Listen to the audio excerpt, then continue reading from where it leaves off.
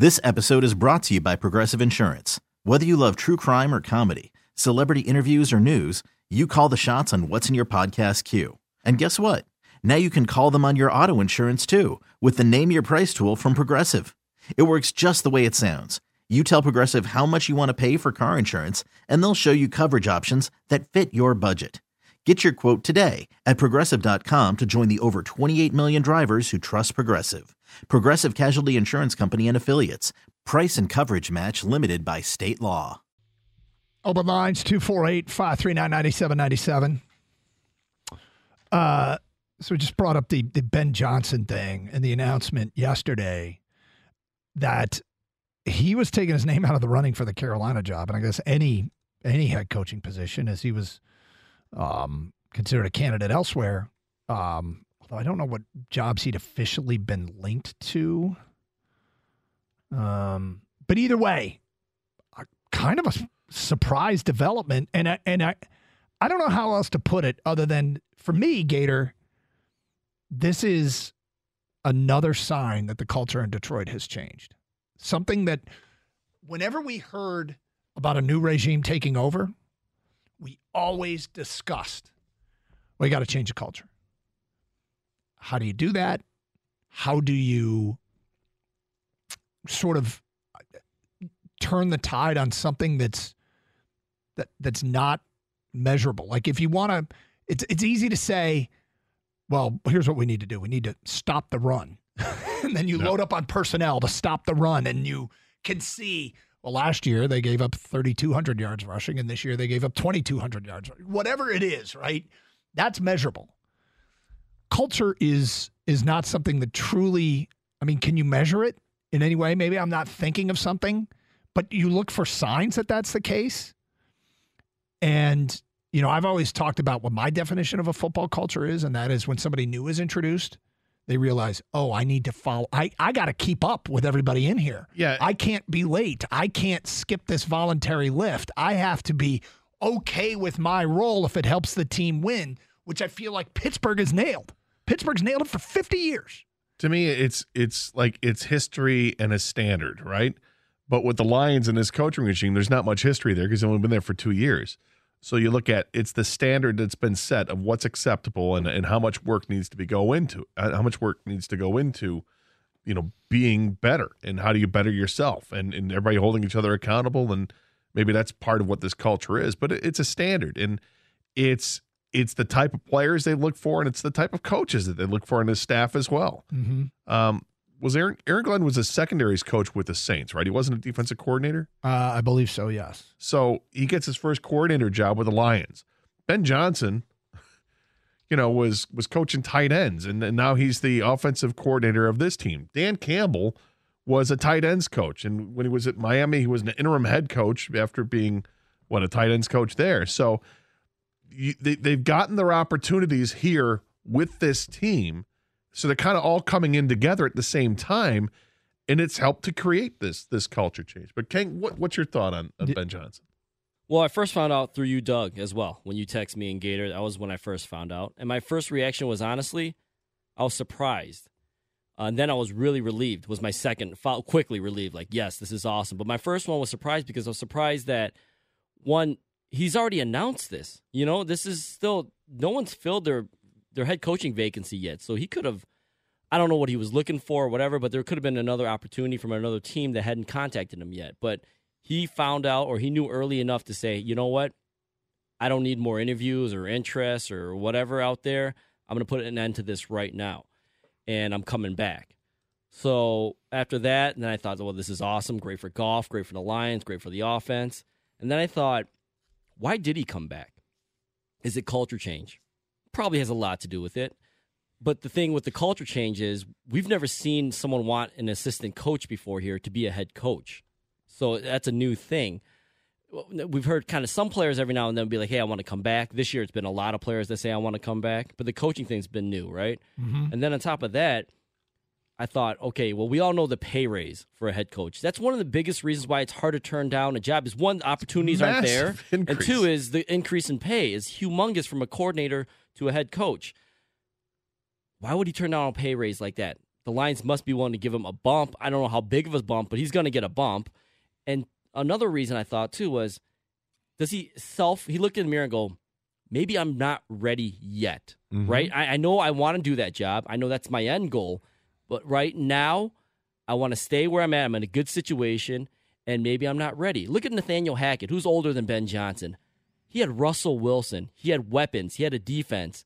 That thing went bad quickly. Yeah. And who knows if Hackett will ever get another shot.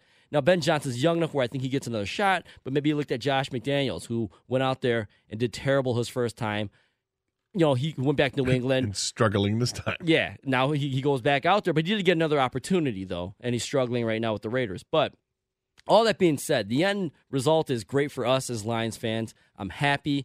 I feel like this is a one-year deal, though. I think he comes back, and he does what we expect him to do. He's most likely going to take a job next year. Yeah, but I'll worry about that when we get there.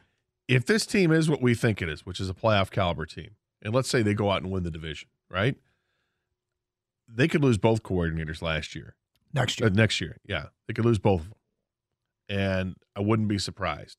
The way that things have turned around here, I mean, obviously the offense was pretty consistent and solid all season long, and Ben Johnson gets all these interviews.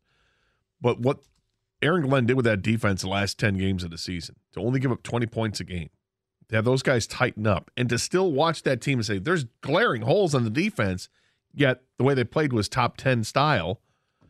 I mean, I think it speaks volumes to what Aaron Glenn can do with that defense. So now with the resources put in this offseason with free agency and draft picks and guys hopefully getting healthy and can contribute to the team in 2023 that did not contribute in 2022, getting a full season Romeo Okwara, getting hopefully a healthy season from Levi Onwuzurike and, getting some guys back in the secondary. How much better can the defense be? If they're better and significantly better, Aaron Glenn's going to be gone too next year. But these are the problems that you face if you're a winning franchise. They have to. Good problems to have. Yeah, they're great problems to have, but people like your guys. You don't like to have to keep changing things up, and yet that's what the big programs do. The Patriots have done it year after year. Alabama does it year after year. They lose, 2, 3, 4 coaches a year, it seems. According to Dave Burkett, Johnson interviewed virtually with 3 teams in recent days, along with Carolina Panthers. It was the Houston Texans and the Indianapolis Colts. And the story in The Athletic said that the Carolina owner was infatuated with Ben Johnson and really, really heavily interested. But he is out. Now, the other thing, is this as big as any free agent signing? I don't think so. And again, I put it because I was resigned to the fact that Ben Johnson was going to go. Right. And I thought if I'm going to lose one of the 2 coordinators, I'd rather lose the offensive coordinator because I think the team is better suited to adjust to that loss than they would be if AG were gone from the defense. So, I mean, this is great. But I think if they were to land a top free agent, that's going to make the team better. So I don't know if I'd put it quite that high. Depends who they get in free agency, though. 248-539-9797. Feedback coming into the Carson Anderson inbox from Marlon in Walled Lake. The news of Ben Johnson was exciting. I started texting all my buddies. Everybody was excited. Only problem is if they have a good season, like everyone is saying, it is guaranteed he'll leave because the jobs will be pouring in, especially if they make the playoffs. So I think we only have him for 1 more year. I hope I'm wrong, and he chooses to stay here long term. Mike says, Ben is an idiot. When you get a head coaching opportunity, you take it. You don't know when you'll get another shot. Look what happened with Aaron Glenn. Well, but to Kang's point, I think it's a very valid one. You take a look at yourself in the mirror and you say, these guys want me to be a head coach, and I know I'm not ready yet.